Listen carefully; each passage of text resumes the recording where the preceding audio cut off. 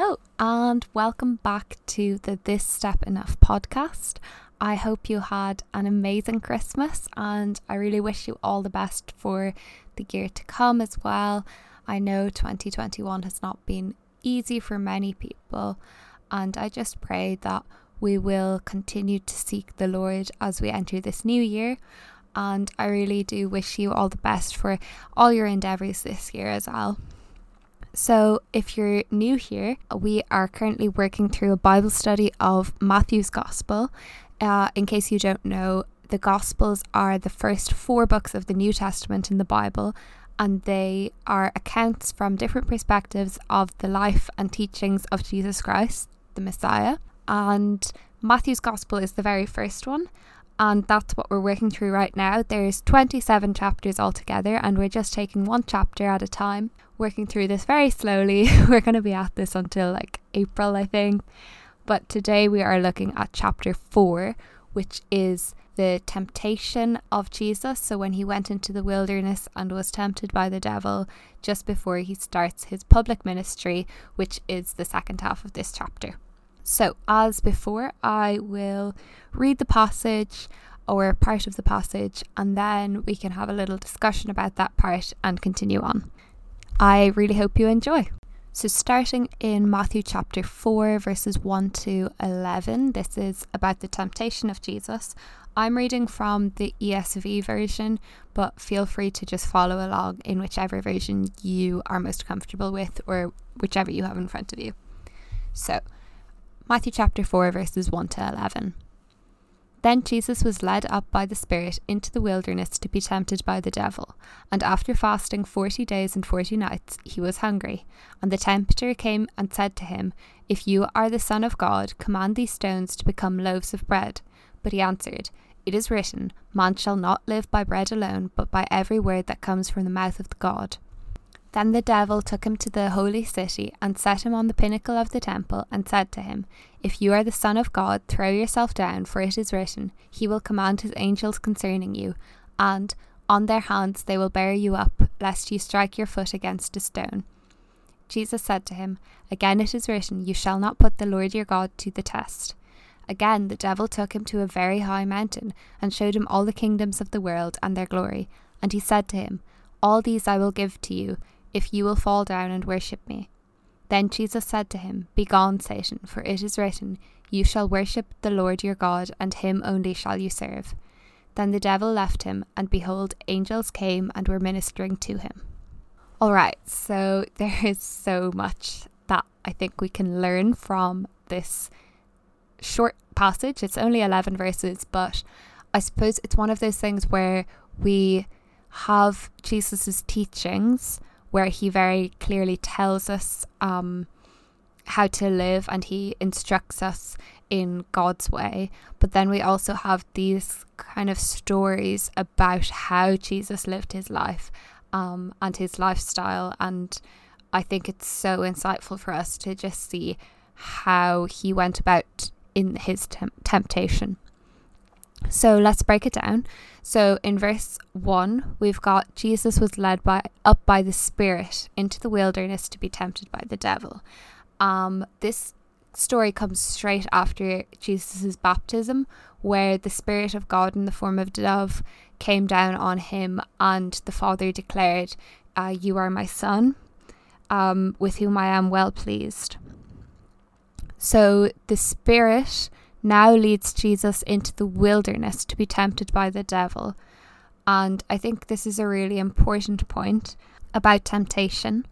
So David Guzik, who writes the Enduring Word commentary, he says about this passage, "The Holy Spirit cannot tempt us," and he's getting that from James chapter 1 verse 13, where it says, "Let no one say when he is tempted, I am being tempted by God, for God cannot be tempted with evil, and he himself tempts no one."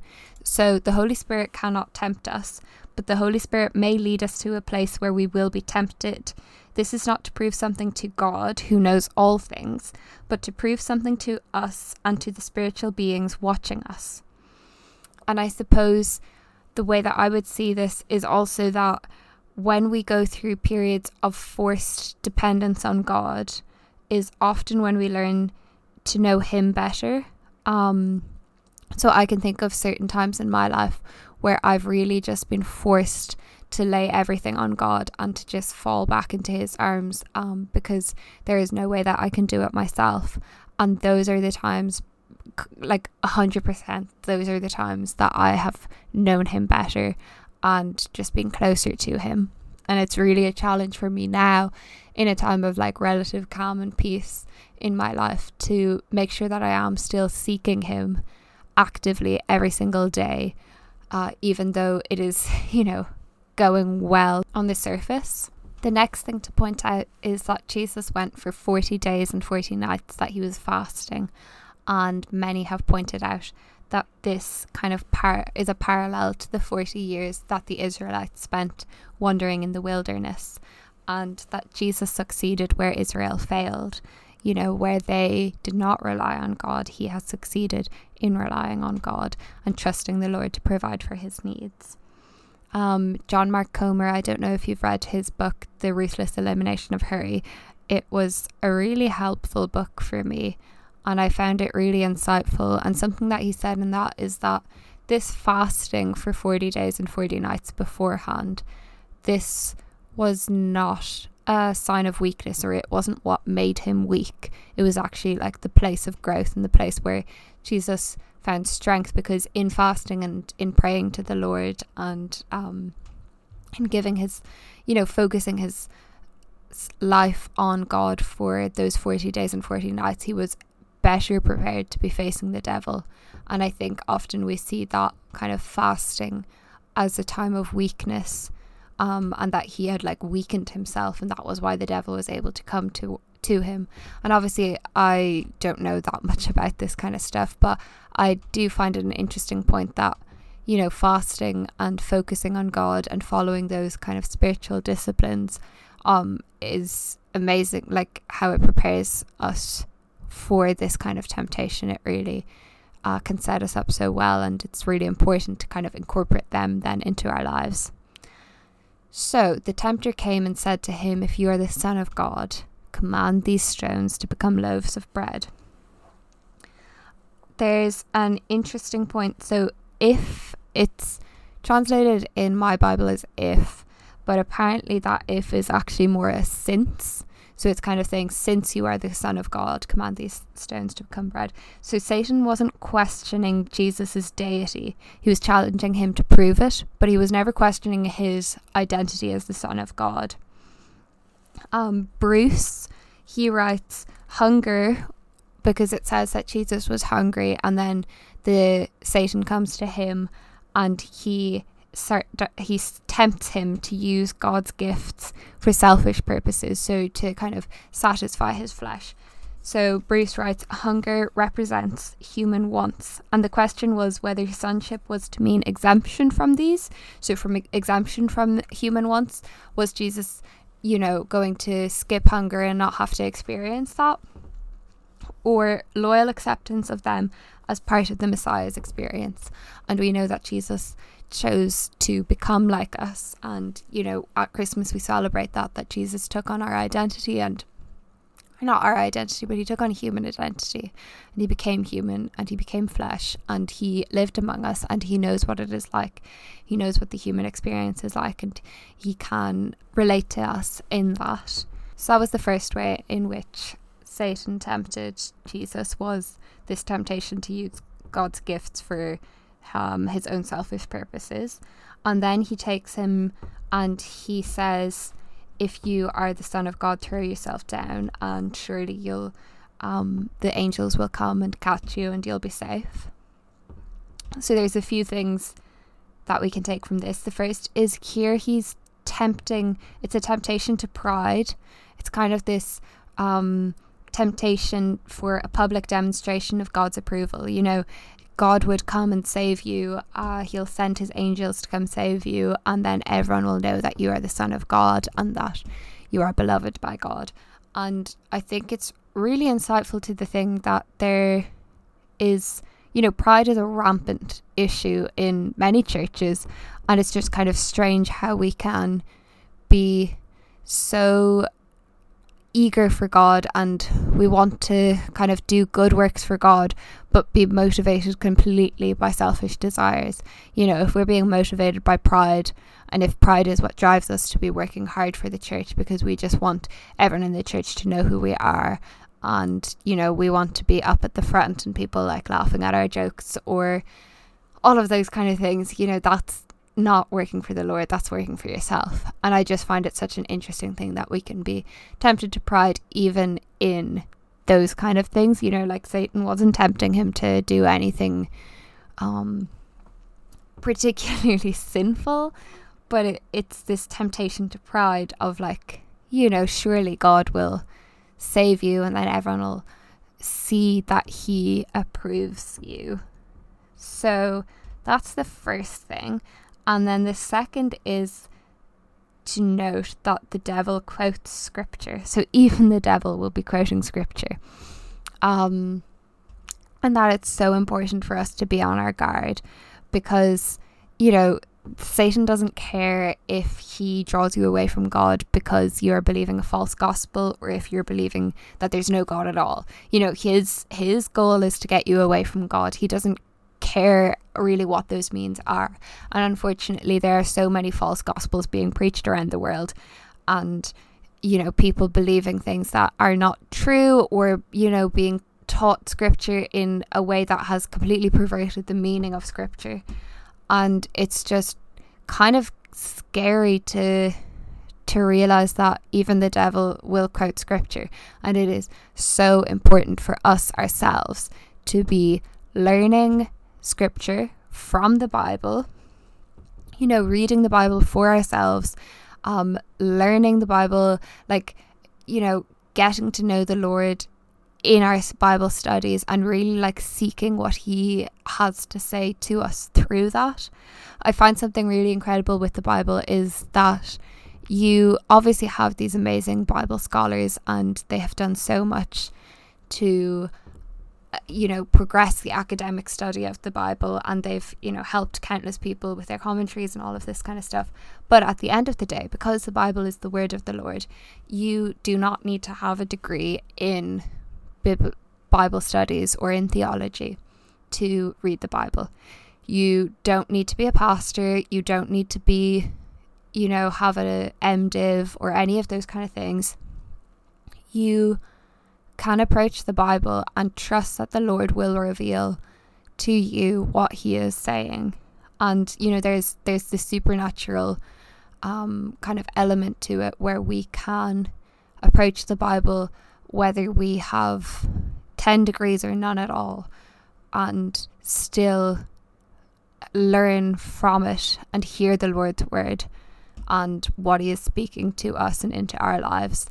And I suppose this was a large part of the Reformation as well, when they were fighting for the masses to be said in the native tongue and not in Latin, because the Bible should be approached by every single person. If you are believing in God, you should be reading the Bible, and you should be encouraged to read the Bible, and you shouldn't be afraid or feel like it's not something that you can do, because it's so important to read the Bible yourself and to be able to discern what is false teaching and what is not, and to be able to just grow closer to the Lord in that, so that when these kind of inverted, twisted Bible verses are thrown at you out of context and you're being tempted to sin because of these scriptures that are being used incorrectly, that you will be able to identify that and just know that that is not what the Lord is saying.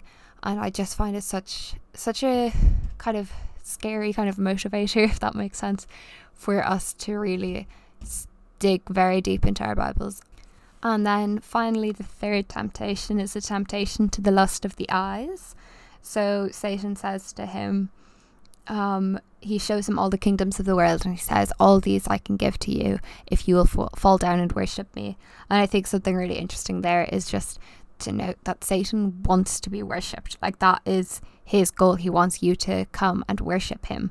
And it's just really kind of interesting. Am I worshipping Satan? Sometimes I think we think that we are just, it's a private sin. You're just like pleasuring yourself. But do you end up worshipping Satan by your sin? And that is kind of that is what he wants.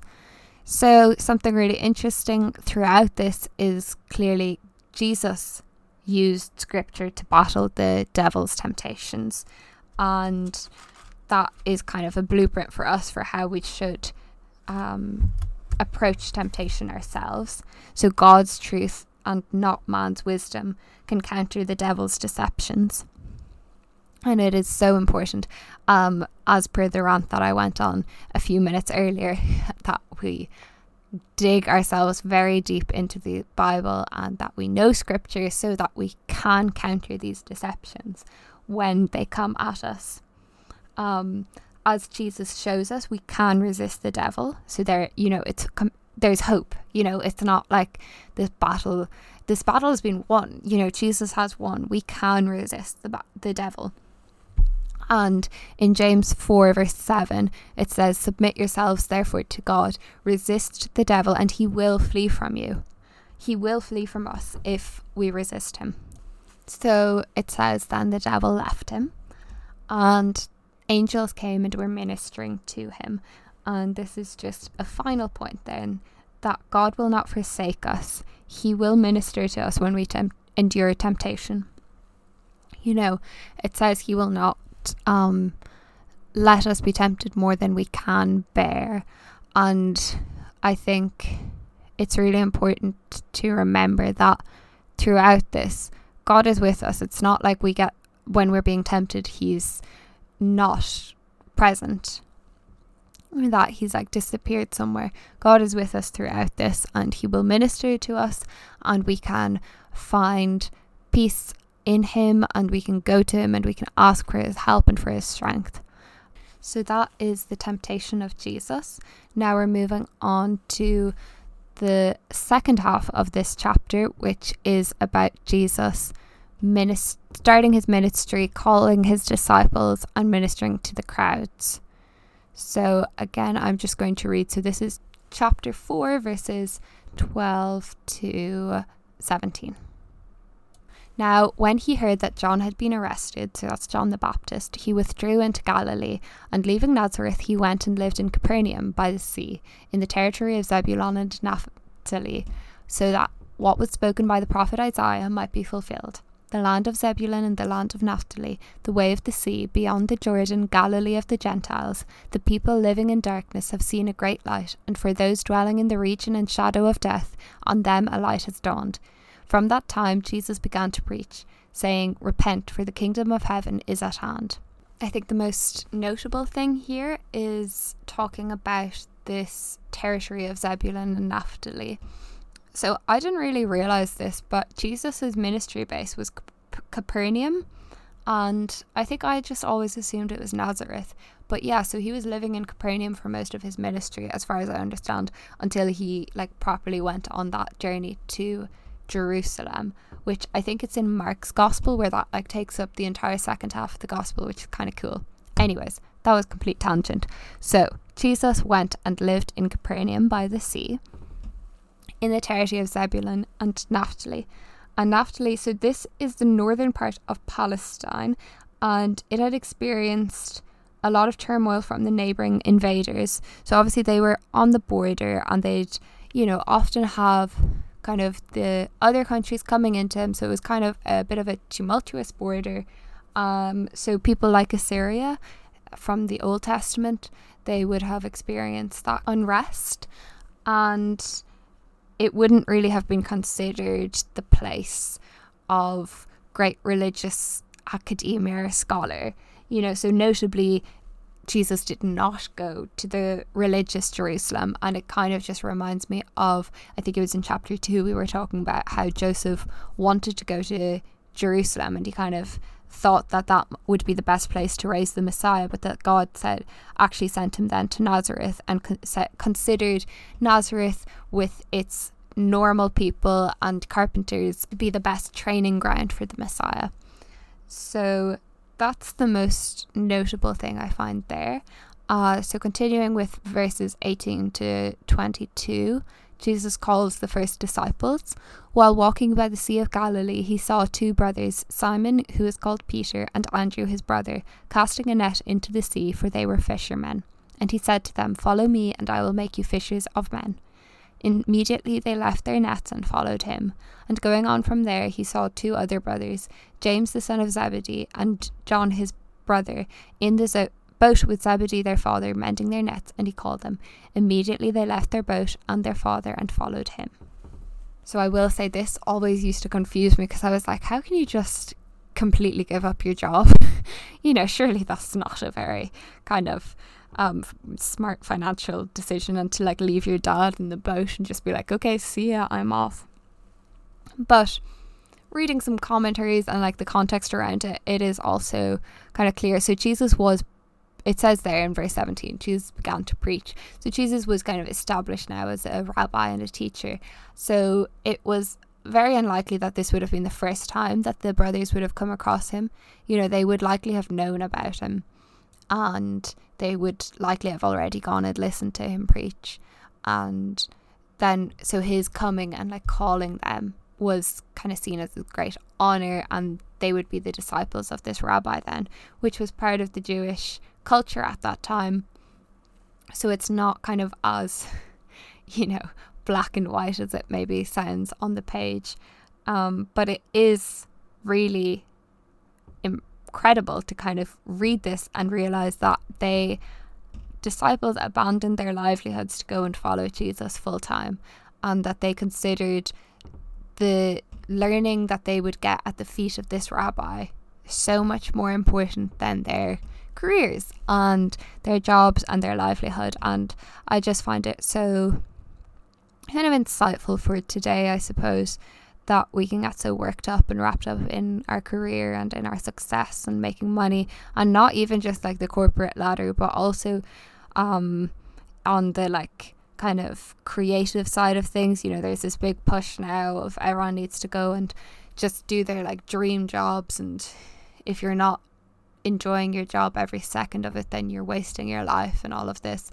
But that these disciples considered, for them it was so much more important to be following Jesus. And I mean, what an incredible experience that must have been, to be learning at Jesus's feet, to be hearing all of his preaching, and then also to be able to have the opportunity to ask him questions and to discuss all of it with him. It must have been so incredible, and it really is just a challenge to us to kind of prioritize Jesus and to make sure that we are following him today in the 21st century. So finally, verses 23 to verse 25, Jesus ministers to great crowds, and it says, "And he went throughout all Galilee, teaching in their synagogues and proclaiming the gospel of the kingdom, and healing every disease and every affliction among the people. So his fame spread through all Syria, and they brought him all the sick, those afflicted with various diseases and pains, those oppressed by demons, those having seizures and paralytics, and he healed them. And great crowds followed him from Galilee and the Decapolis, and from Jerusalem and Judea, and from beyond the Jordan." So this is really exciting. Clearly, Jesus is really starting his ministry, and he's starting to kind of build up these crowds who are coming to hear him and to listen to his teaching, and he's really kind of stirring up the people with his teachings. And just kind of important note that I took from this is that there's like a spiritual ministry obviously through his teachings, but also a practical ministry.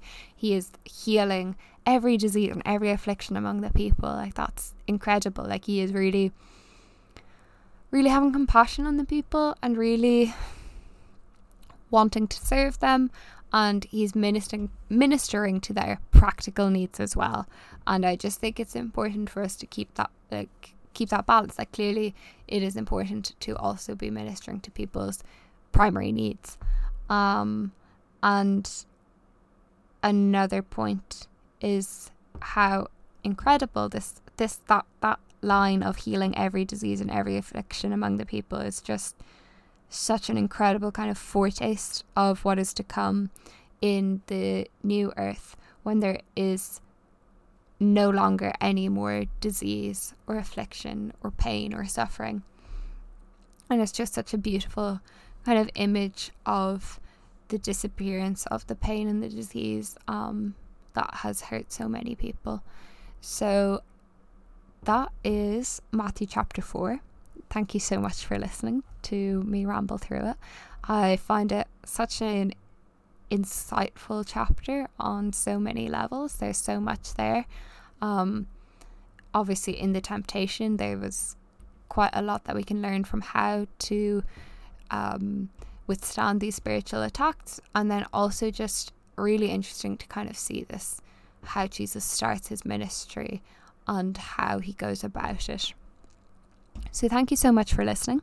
I hope you enjoyed. I hope you were encouraged by that, and please come back next week for Matthew chapter 5.